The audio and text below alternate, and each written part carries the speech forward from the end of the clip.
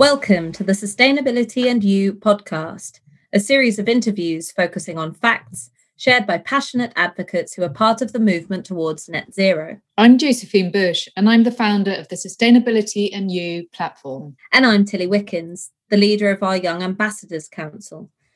In this podcast series, our aim is to raise awareness, encourage collaboration, and join the dots between disciplines that will influence policy and decision-making as we move to net zero. We are aiming to bridge the gap between silos and generations, strengthening the lines of communication with a small, influential community of people who care and are passionate about how we create change.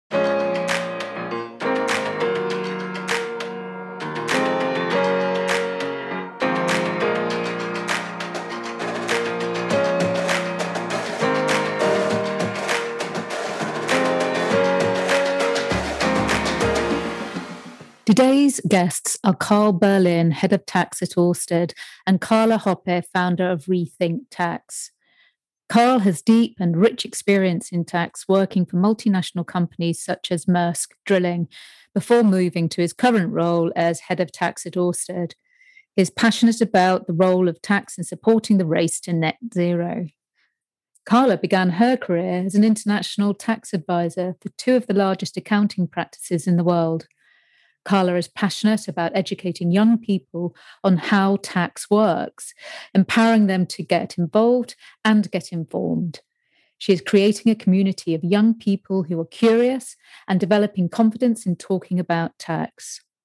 I'm really excited to bring these two powerful advocates together to explain the role of tax within the sustainable agenda, demystifying, hopefully, some of its complexities and promoting its positive role in supporting green policy objectives.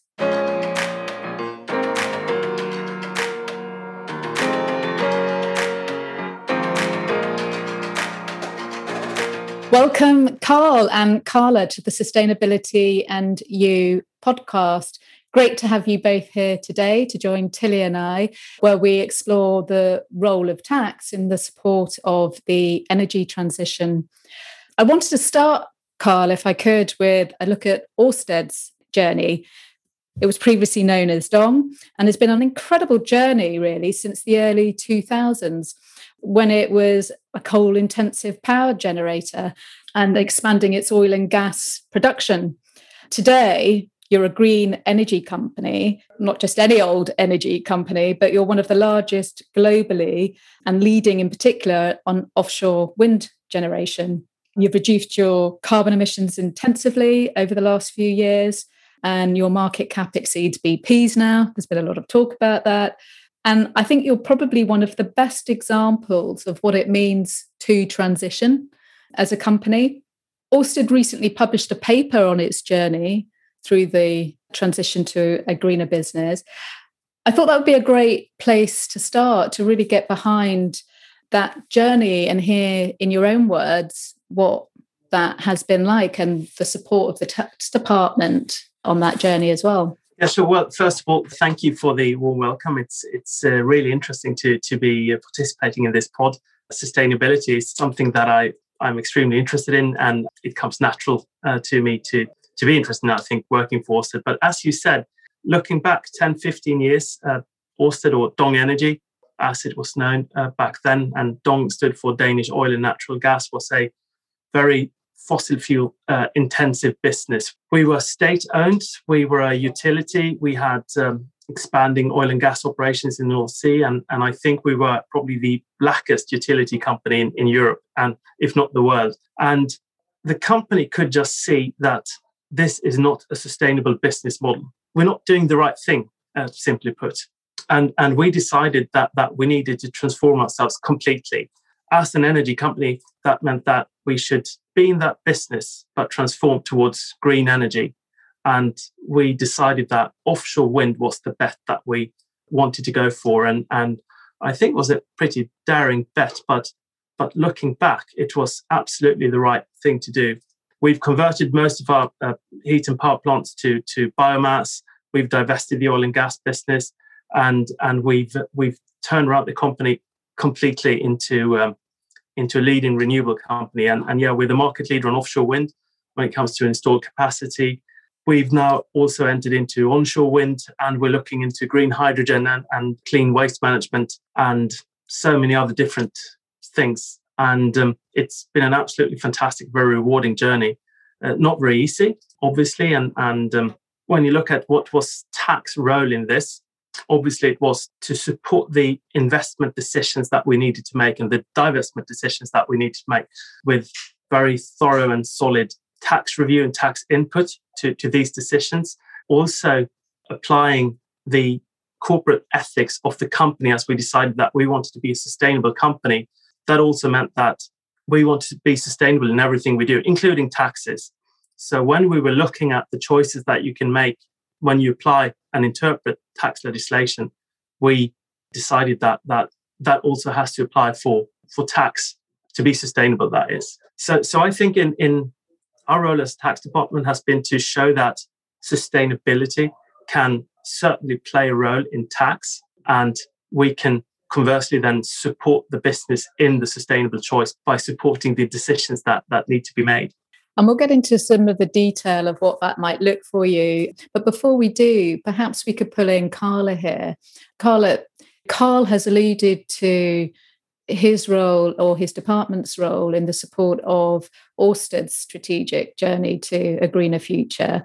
If we take a step back and look at the role of the tax system and its purpose in the support of policy and other objectives at the national and global level, if we just focus on that principle, can you share your views on what you think that could or should look like? Sure. Well, first things to Josephine and Tilly, thank you both for inviting me to take part of this podcast, and it's great to be here with Karl. I guess if I kind of think about your question and I take it from the perspective as sort of the founder of ReThink Tax, which is a purpose-led organization on a mission to kind of educate young people particularly about how tax works and why tax matters.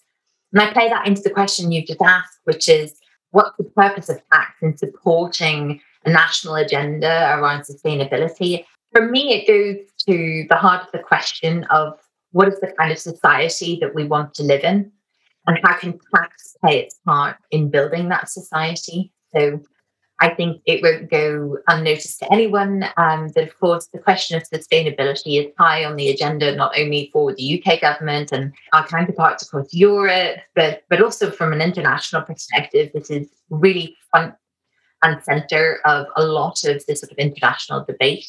And I think the question of how we build a sustainable future, in my mind, has to include the question of what role does tax have to play in supporting it. And just like Karl said, I think it is a question both of what tax can do to support business decisions around sustainability, but on the flip side also, how can we make taxes themselves more sustainable? And I guess there's a question as to what that might look like, and perhaps you can go on to discuss it. But that's the take I take on it. It's a bigger picture question for me about what kind of world we want to live in and who can help us get there.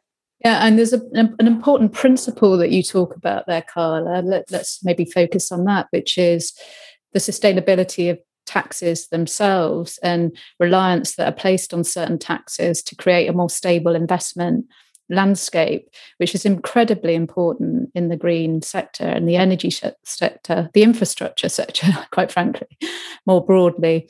What are your views, Karl, on how we create that sustainability within the tax system? I mean, for instance, certainly in the UK, there's been a lot of criticism of how, in particular, green taxes have been used as a political football, and we don't have consensus across parties, across the time horizons that enable that stable investment landscape to be leaned upon when making long-term investment decisions. Yeah, no, absolutely. I mean, I think the absolutely most important thing for an investment decision for any company is certainty. Certainty around what rules apply and how they apply and when they apply.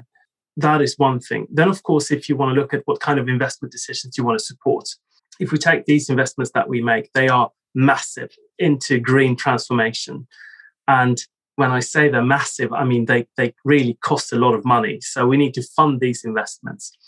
And one way of a tax system to support these kind of investment decisions is to make sure that you have stable and good depreciation rules, so that you, for tax purposes, for example, can depreciate your investment or your assets. That means that you can get access to cheaper funding. That, of course, means that in the first period of your investment, you don't pay a lot of tax, but you will pay more tax as you've paid off your funding needs. If we look at some depreciation schedules around the world, you'll see that if you have, like the UK, for example, if your asset is not long life, you have very good depreciation. And offshore wind being a very young industry, most of our assets don't qualify as long life.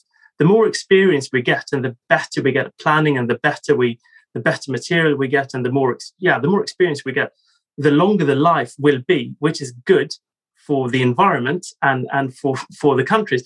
But that also means that the depreciation we get gets a lot worse. So, funnily enough, building it better will make it a lot more expensive to fund and reduce the competitiveness of these longer life wind farms. I think that's a disconnect. And then another thing, as you mentioned, of course, green taxes. From a personal view, I can say that, well, most of the heavy polluters don't pay for what they pollute. You may have duties and levies, but really heavy polluters are often exempted or pay a reduced rate as a support to that industry. But again, there's a complete disconnect between the agenda of the green transformation, and maybe the companies involved in the green transformation don't get those kind of rebates. When you look at hydrogen, for example, there is often no difference in the duties levied on green hydrogen and black hydrogen, but companies using a lot can get a rebate on pollution, which to me seems a bit counterintuitive. And perhaps we could look at that in two parts, because the former part of your answer was around, let's say, consistency in tax depreciation rules, but more importantly around clarity of interpretation and shared views between the tax authorities and the taxpayer on the interpretation of tax rules. A really important sort of point to explore. The second part of it, I think, around the cost of externalities and who bears that cost is a really interesting one, isn't it? Because there's something there about the tax system being an instrument of behavioural change. Yes. If you tax the polluter, then they'll change their behaviour, and the investment profiles will change as well as a consequence, because there's a cost that people will want to avoid, which hopefully encourages innovation as well, which is a positive side to what the tax system can force. But if we start with the former bit of that around clarity, because sometimes the view can be that tax is black and white. You know, there's a right way to do things and there's a wrong way to do things. And tax can get a little bit of a bad rap when it's viewed as people doing the right thing and taking advantage of rules that are there to encourage investment, or like tax depreciation rules, etc. It's not tax avoidance, it's legitimately taking advantage of rules that are there to encourage investment. What more do you think tax authorities could do working with taxpayers to create greater clarity? And I'm sure, Carla, you'll have a view on this as well, so please do interject. Tax is not black or white. It's very grey often. It's law, so it's up to interpretation, and the interpretation can vary. We see it in many places that you have differing interpretations between courts and authorities. You can have differing interpretations between national tax authorities, and how do you deal with that in a cross-border situation? That is especially the case when it comes to transfer pricing. Sometimes I think tax authorities take a very fiscal approach. Among all these grey outcomes, some companies may look for the grey outcome that reduces their tax bill the absolute most, whereas some tax authorities may look for the grey outcome that maximizes the tax revenue the most. I don't think that's the right approach. I think even though it's a grey zone, if you really try, I think you can often find the policy intent behind a legislation.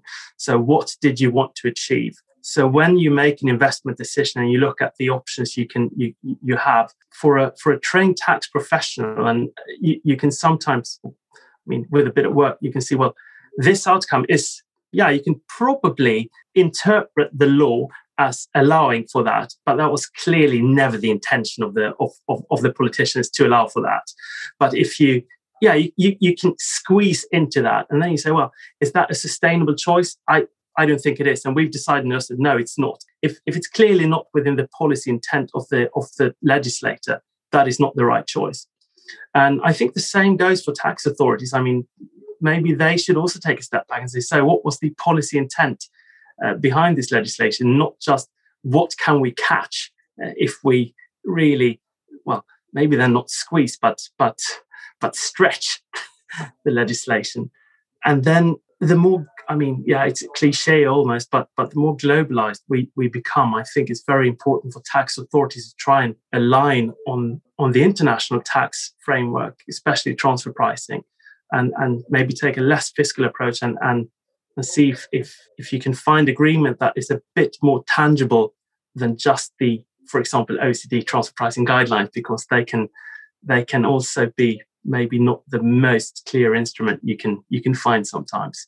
And of course, clarity and certainty for a company, super important to have access to effective dispute resolution. And I think binding arbitration is an absolute must-have, because there are instances where tax authorities simply cannot agree. And in that vein, Carla, do you feel that we need more examples of how tax authorities will interpret tax laws and rules? And to Carl's point, where there are grey areas, the more examples that can be put in front of the taxpayer that evidence the intent of the law, what we call the spirit of the law. Yeah, so it's an interesting point, and I kind of totally understand and understand the challenges that are faced by a business like Karl's describing, and trying to balance competing needs of, on the one hand, having to manage sort of global operations and make sure that you're sort of doing the right thing in all of the jurisdictions that you're operating in, and on the other hand, trying to kind of work with authorities where there are those sort of greynesses over how you interpret the law. I suppose I sort of reflect on it, and I think the key part of what you mentioned, Karl, was this issue around policy intent. And I step back again, sort of the 30,000-foot view. Well, who sets policy intent? Because to me, that is a question of national government making clear what it is that they want the law to achieve. And I guess, if I was calling for change in how the tax law is created at both an international level and a national level, I think the key plank of creating greater certainty is to have more adoption of roadmaps. So clear tax roadmaps that set out long-term strategy and articulate aims of how a country is going to achieve its strategic objectives in any given field. So when we talk about sustainability agenda, where is the 10-year plan around what any sort of country is doing and how they're going to use the system as a means to getting there? I think that gives a layer of clarity to discussions then that can be had amongst businesses and tax authorities when it comes to interpreting those laws, because it already sets out the intention from a policymaker's perspective. I think there are maybe two things that can help with that. And the first thing is around the importance of white papers, green papers, and preparatory works. When you create tax legislation, what is it that you want to achieve with this piece of legislation? That is one thing from the government side. And then I think companies can help as well by having a clear and public tax policy available, which should be anchored with the board of directors. And I think that what we see many companies are doing right now, and as are we, public country by country reporting, where we show how many employees do we have in this jurisdiction, what's the salary cost, what companies do we have there, and what profits do we have there, and what do we pay. That is a way that we can show how we see that the tax system works by, for example, do we pay tax according to where profit is or where value is generated? I'm really glad you mentioned what in my mind is the magic word there, Karl, and that is the public, because I think there are at least three players, I think, in the question around what do we want the tax laws to kind of achieve, to do as part of the journey. towards greater sustainability. And I think those are the government in whatever format that's taking, national or international.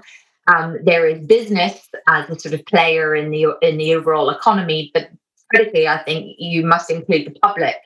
And I think there really needs to be greater awareness, understanding, and education of the public around how tax applies in certain jurisdictions. And so using some of the reports that you just mentioned that you do produce is a helpful, I think, means of just shining a light on, okay, we have X many people in just jurisdiction. This is how much tax we're paying. This is because of the operation of tax laws. I think that's one side of it. I think the other side of bringing the public closer to these conversations is actually, it's a means to an end. We want better clarity around the overall objectives on the sustainability agenda. We want better understanding from the public around, what tax can be used for in order to achieve those goals. But also we crucially, I think, want the public to be bought into the overall aims. Because I think if they're not, then it doesn't really matter how hard business tries to change or how much government might want to change. I think fundamentally, Parliament across all countries make laws based on the demands of the voting public. And if the public isn't close to the agenda, I don't believe we will see change at the speed at which we really need. I think that's where the roadmap is incredibly important, Carla, because it firstly shows where the tax system supports policy objectives. And if we think about it as a jigsaw, you can see where tax fits. We're all cognizant of the fact that a certain amount of revenue needs to be raised in order to fulfill and the public purse. Which has certain sort of policy objectives that will absorb the monies. The other side of that is, so it's not, there is a revenue raising aspect to this, but that's not the only purpose of the tax system, as we've alluded to.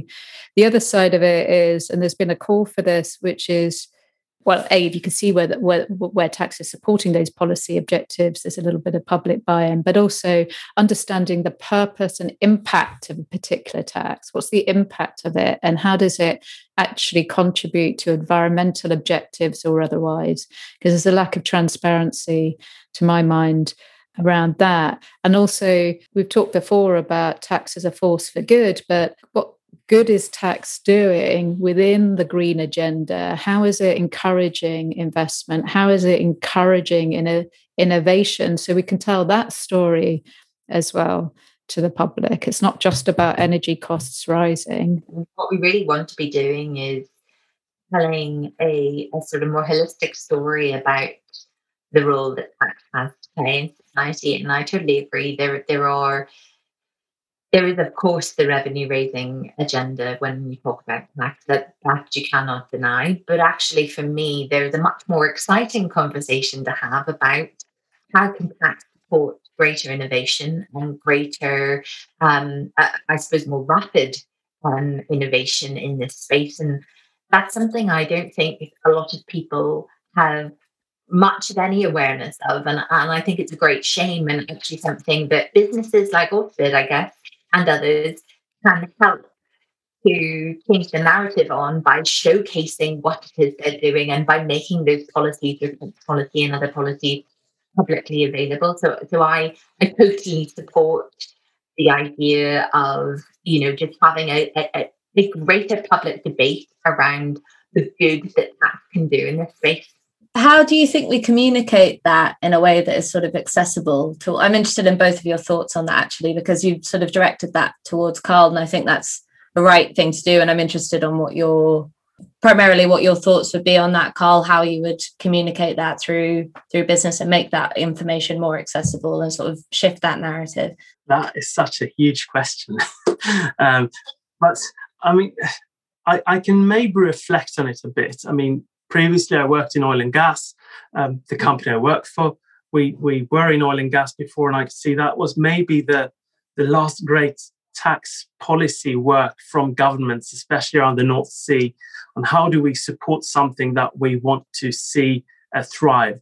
And that was the oil taxation regimes that we saw that was really supportive of that, the extractive and oilfield services industry to be able to get the hydrocarbons out of the ground and fuel, pardon the pun, fuel the economy and fuel societies. That was probably fit for purpose back then.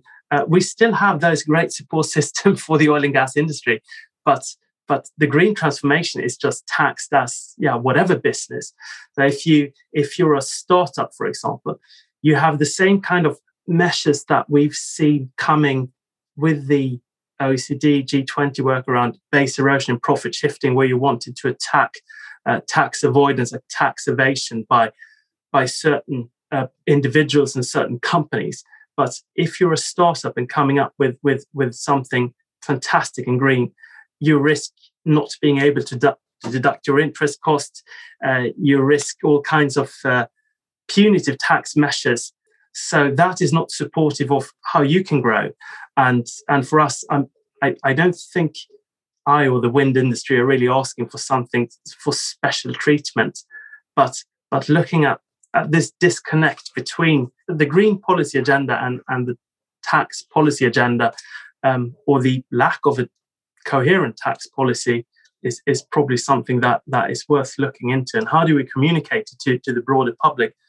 Maybe I could use an example that comes from Orsted, and that is, it might become a bit technical, so do interrupt if I do that, but I'll try to not be. But under EU legislation, EU member states had to introduce an anti-tax avoidance directive, which contained CFC legislation. And CFC legislation is a piece of legislation that is intended to have an effect if a parent company in a member state establishes a subsidiary in a low tax jurisdiction with a purpose and moves intangible property to that low tax jurisdiction with the only purpose of avoiding tax. You disregard that entire arrangement and tax all the profits back in the parent company jurisdiction anyway, which I think is great, because that ensures level playing field and ensures that you can't just move profits around to save tax, because that's not really a valid commercial purpose.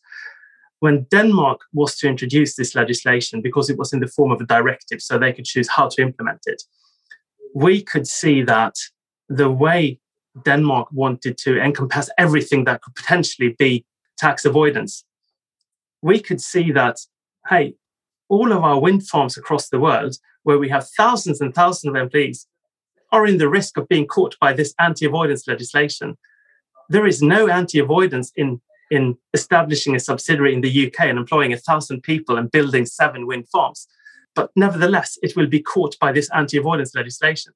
So we did something that not many companies have done before. We went public and told the politicians and did it openly and transparently that this piece of anti-avoidance legislation will harm the green transformation. And you can implement it in a better way so that you hit what you want to hit, but you don't, harm what you don't want to harm. And eventually politicians and Treasury listen to us and say, well, you've got a point. I think at first the reaction was that, you can't make an omelette with it without breaking a few eggs. But eventually people and we got a lot of media on it and people from within the business and from outside the business who are not typically interested in tax, they could see that this is a real life example of how tax interacts with business and other parts of policy. And now the what is going forward in the Parliament now, in the Danish Parliament, is actually an amended proposal that will correct the problems that we identified. And we will see a piece of CFC legislation that will stop this harmful tax avoidance, but will not harm normal commercial operations abroad.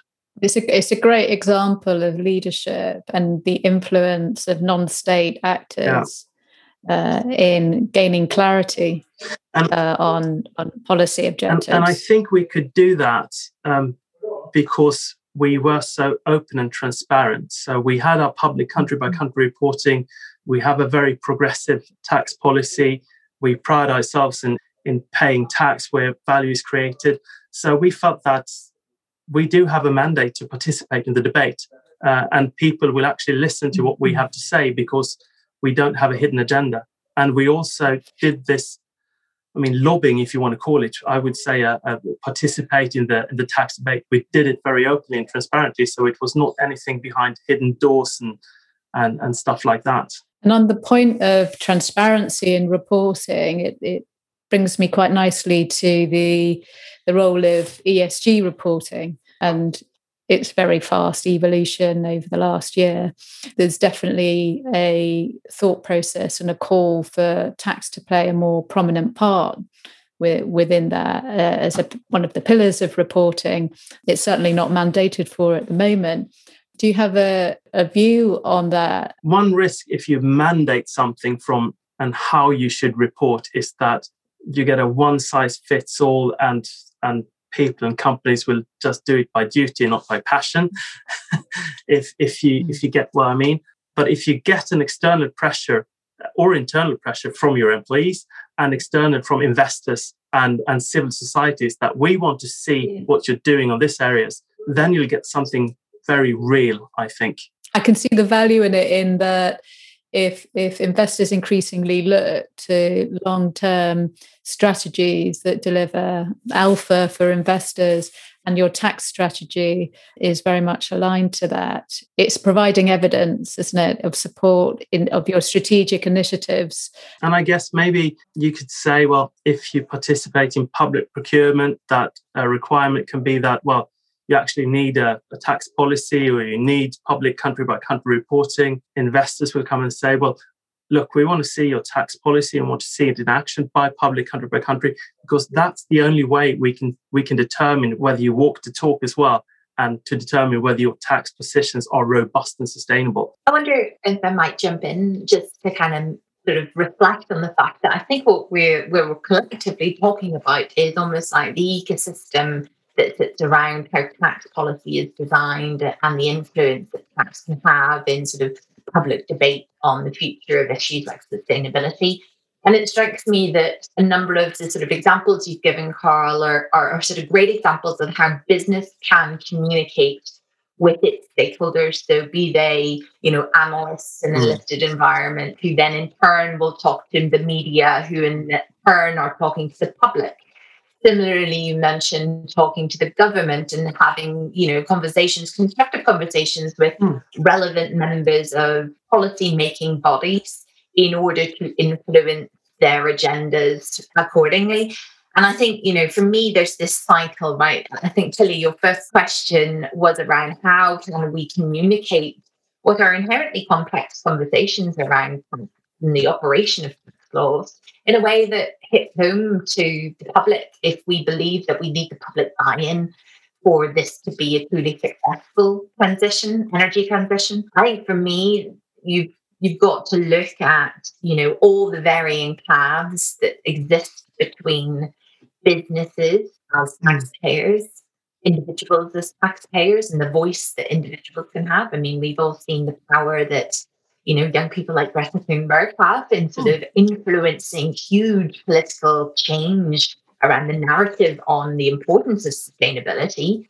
But then I think you've got to pick up like the other key players, which I've already mentioned. So the investor base and the media, I think, is a really key player in communicating and educating. Yeah. And then, of course, there's the governmental bodies and each of their roles. And I don't think this is limited to Treasury or the relevant authority. This is much bigger. I think this is about business investment. This is about, as you said, Karl, actually rewarding the good behaviors of organizations that are trying to change how they do business for the better. And I guess, for me, there is no one answer to that question about how we best communicate. I think it becomes incumbent on everyone who's involved in that ecosystem to do their bit to communicate. And only by each of us nudging that up a notch can we create a sort of crescendo around